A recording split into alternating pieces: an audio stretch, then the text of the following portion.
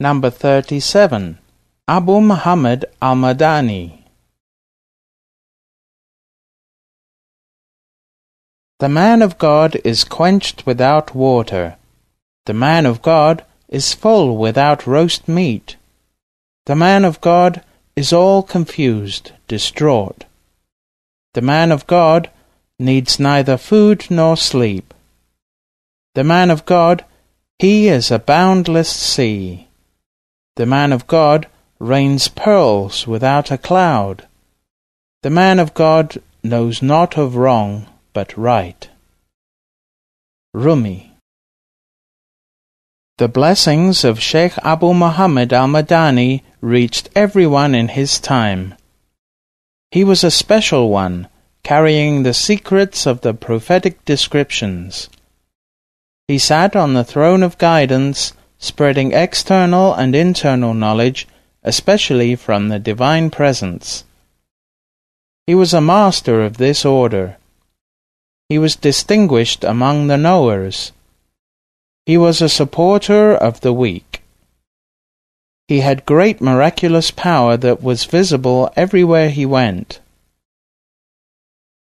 He was born in Kikunu, a district of Ghanib, in the state of Timur Hansuro, Dagestan, in the year 1251 Hijra, 1835 current era. He emigrated 55 years later with his family from Dagestan to Turkey, finally settling in the village of Rashadia between Bursa and Istanbul. He was a true inheritor of the physical appearance of the Prophet. He was very handsome. He resembled the Prophet according to the description of the Prophet in his biographies.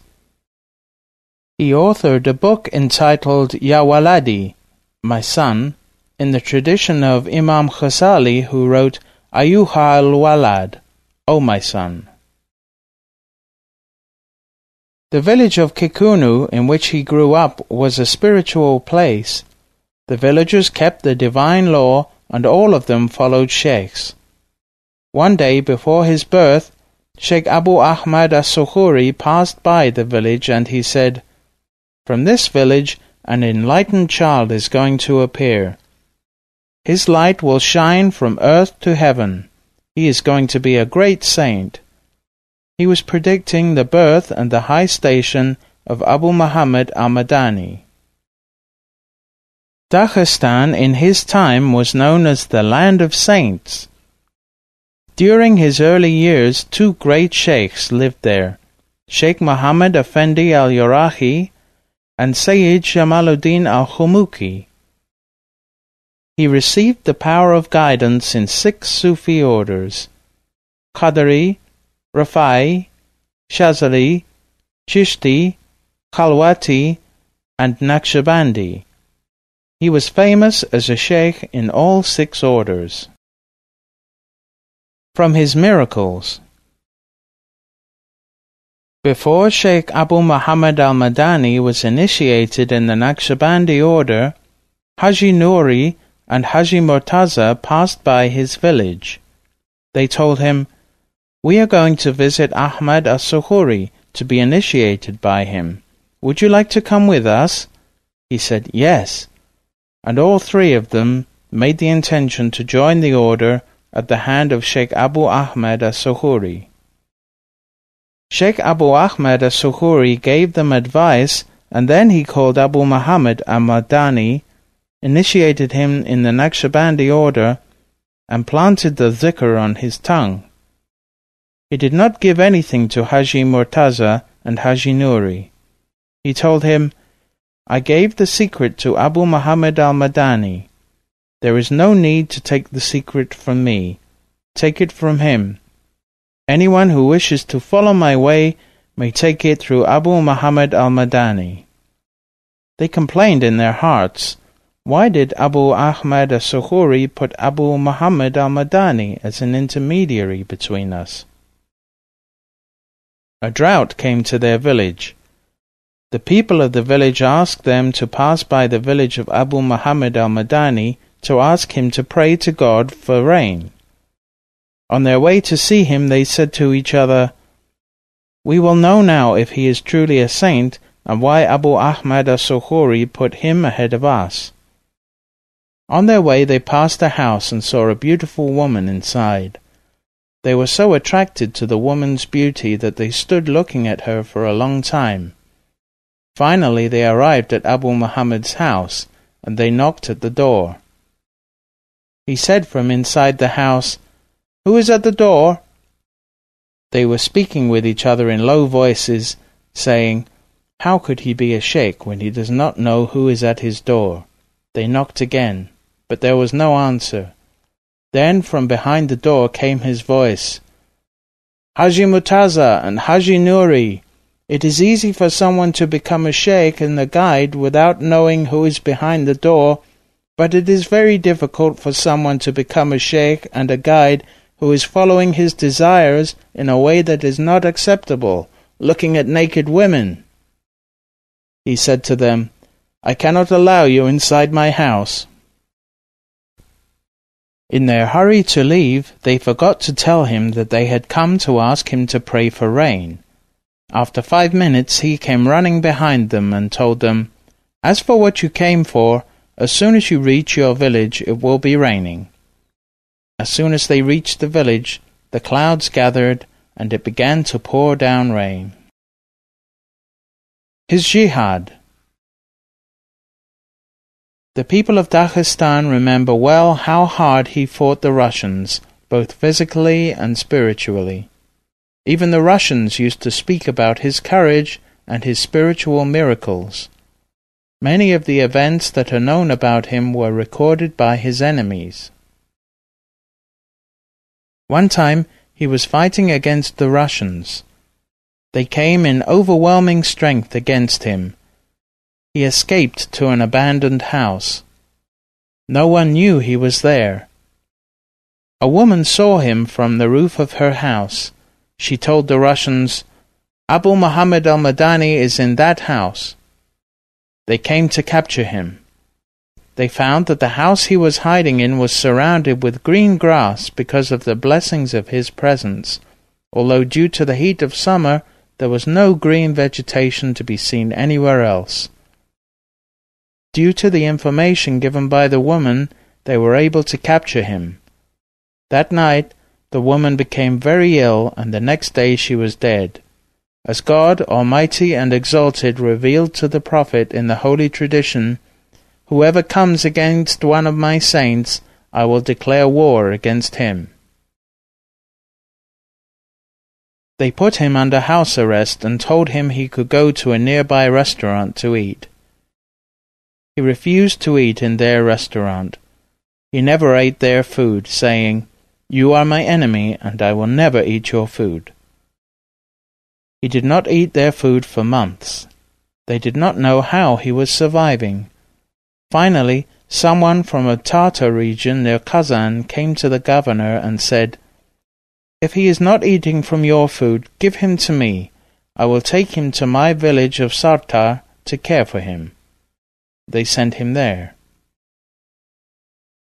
There was a boy from Kikunu studying in Bukhara who was engaged to a girl from Sartar. He was studying the divine law. He had been gone for many years and had not returned. In the meantime, the girl had decided to marry someone else. News of that reached Bukhara, where the boy heard it. He was very upset. That night, before he fell asleep, he heard a voice saying, "Come back to Sartar, come back to Sartar." He heard that voice the next night and the following day. He decided to go back. He had a very long journey, nearly to Moscow, to reach Sartar. He walked and walked until he finally reached the village.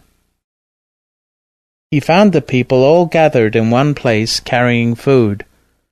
They told him, "A great sheikh has come to Sartar from Kikunu, and he is healing people and feeding the poor.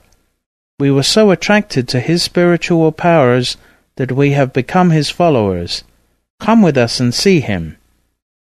He went with them. The people of the village said to the sheikh, who was Abu Muhammad al-Madani, "You might be taken away by the Russians. Please leave someone here who will be authorized to guide us on the way." When that boy arrived at the house of the sheikh told him in the same voice that he had heard in Bukhara, "O my son, you heard our message. You heard our voice. Come, you are going to be my deputy, and you are going to teach these people what they need of spirituality and of the obligations of religion, and you are going to marry your fiancée." The boy was very happy. He took initiation from the sheikh in the Naqshbandi order and the other 5 Sufi orders. Sheikh Abu Muhammad al-Madani then married him to his fiancée. This was a miraculous gift for the people of Sartar from Abu Muhammad al-Madani. It was also a sign that his days in Sartar were ending. The next day, the Russians came and took him to Siberia. He was locked inside a high-security prison. Though they locked him in his room, they would often find him in the yard, praying, sitting, or reading. The guards were surprised and took him back. Then, after a few hours, they would find him outside again, so they chained him to the wall. Still they found him outside the room, walking with someone. Later he would tell people, "I was walking with Khidr." They again chained him up, and again they found him outside his cell. They were so upset by their inability to imprison him that they wrote to Moscow asking advice on how to hold him.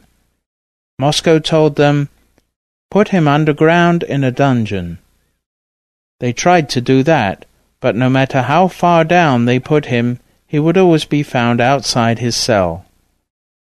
Finally, they were so frustrated in their attempts to incarcerate him that they allowed him to go free within the borders of Russia. His intention, however, was to escape to Turkey. When they left him free in Siberia, he saw an officer and told him, "My son, I will see you in Istanbul, Turkey. We will meet you there." Later, that young man tired of serving in the Russian army and deserted. He fled to Turkey with his family and ended up in Istanbul. There, he later met Sheikh Abu Muhammad al-Madani, as the sheikh had foretold.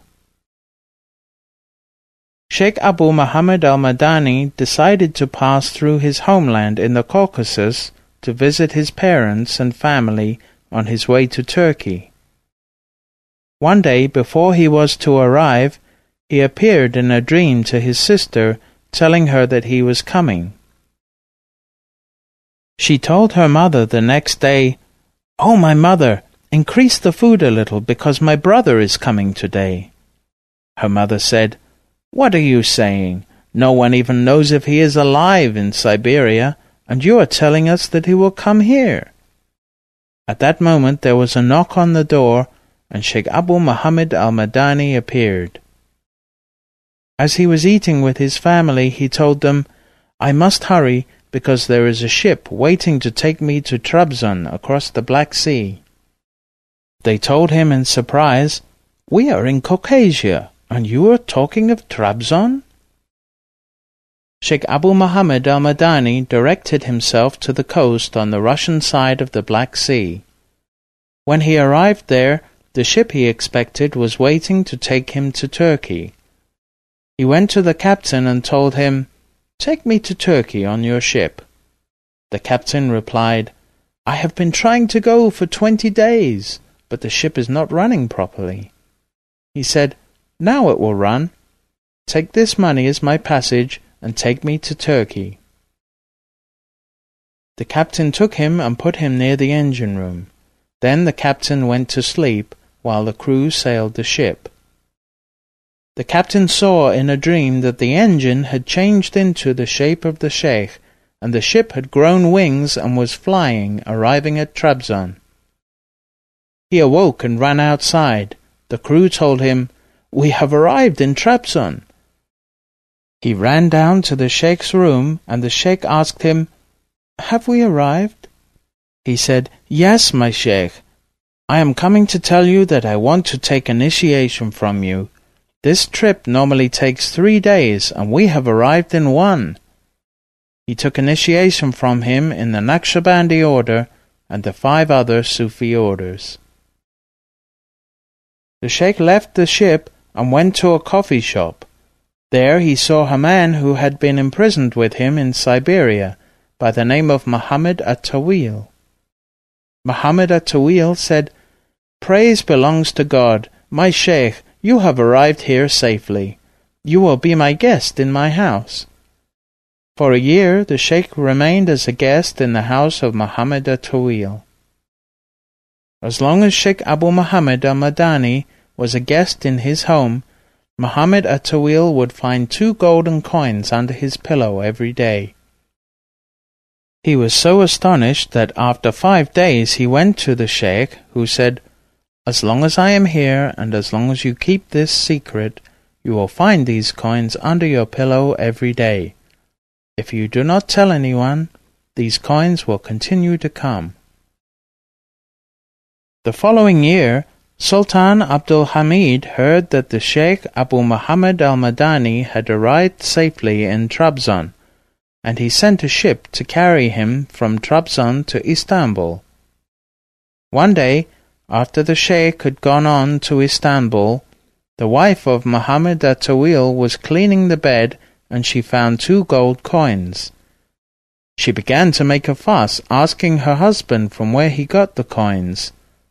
Finally, he told her that it was the blessing of the Sheikh.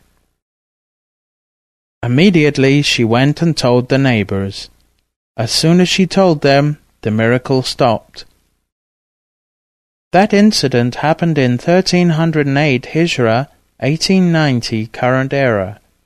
However, the story was never told until the son of Abu Muhammad al-Madani was visiting his father's friend Muhammad at-Tawil some time after his father had passed away. Muhammad at-Tawil told him the story at that time and showed him the coins he had received so miraculously. Sultan Abdul Hamid, the Emperor of the Ottoman Empire, was a follower of the Naqshbandi order. He had been initiated by Abu Muhammad al-Madani. In 1314 Hijra, 1896 current era, the Sultan gave him the choice of any piece of land in Istanbul on which to build a zawiya for the order and a house for himself. He replied, "That choice is not up to us, but it is up to the divine." So he waited until the next day. Sultan Abdul Hamid eagerly came to him to hear the answer. Sheikh Abu Muhammad al-Madani told him, "O my son, God has directed me to a place from which the Naqshbandi order is going to flourish. That is where the sincere Daghestani followers will be, and is where the Naqshbandi order will grow, and where my nephew will take authority of the order." The Sultan said, "Whatever you have decided, I will obey your decisions." The next day, Abu Muhammad al-Madani told the Sultan, "Send me to Yalova. Between Yalova and Bursa is the place I am going." The Sultan arranged a horse carriage for him to take him wherever he wanted to go. When he reached the area of Yalova, he directed the horses to go as they like. They stopped at a place near Orhangazi. There, in the forest, he built the first house out of wood.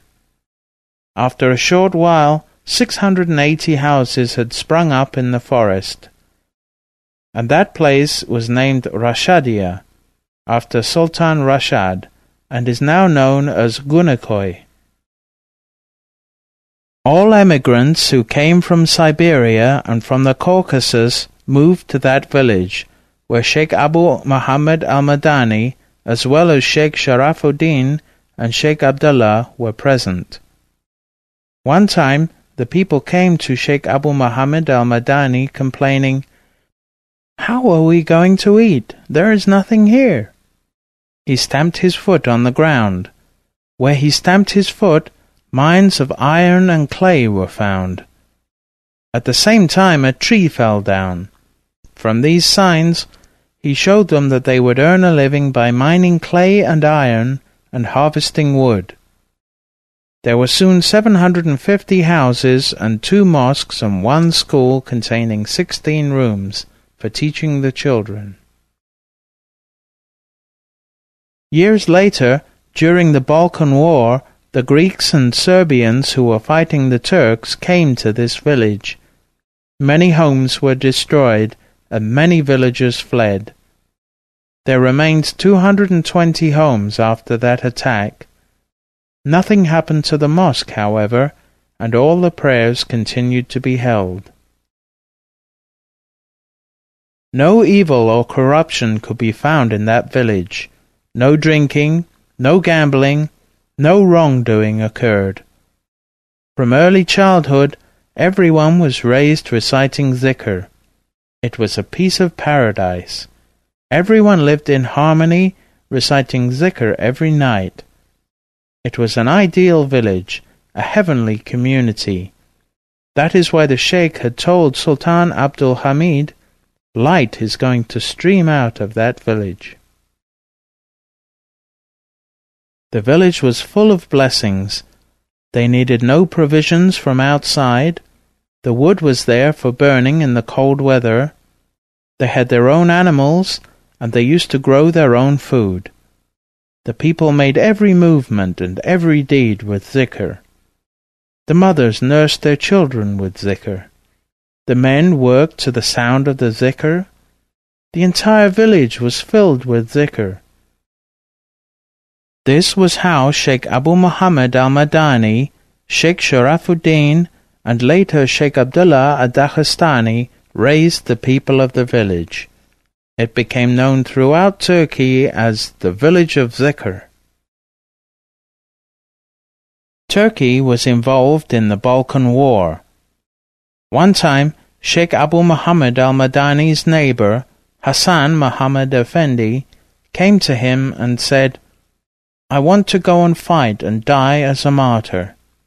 He told him, "There is no need for you to go outside the village to become a martyr. You are going to be a martyr here." Soon the armies of the Greeks and Serbs approached the village. The armies were shooting into the village. In one of these attacks, Hassan Muhammad Effendi was shot and killed. He died as a martyr, as he had wished, and in the way the Sheikh had predicted. Sheikh Abu Muhammad had been married for years, and all his children were girls. He had no boys. One day he said to the people, "I am seeing that 3 boys are coming to me." The people were very surprised because his wife was old and past childbearing age. Shortly after this, his wife fell ill and passed away. Later he remarried, and with his new wife he had 3 boys. One time, on the 27th of Ramazan, Laylatul Qadr, he was leading the zikr with the whole village. He said, "Everyone is engaged in zikr. All animals are doing zikr with us.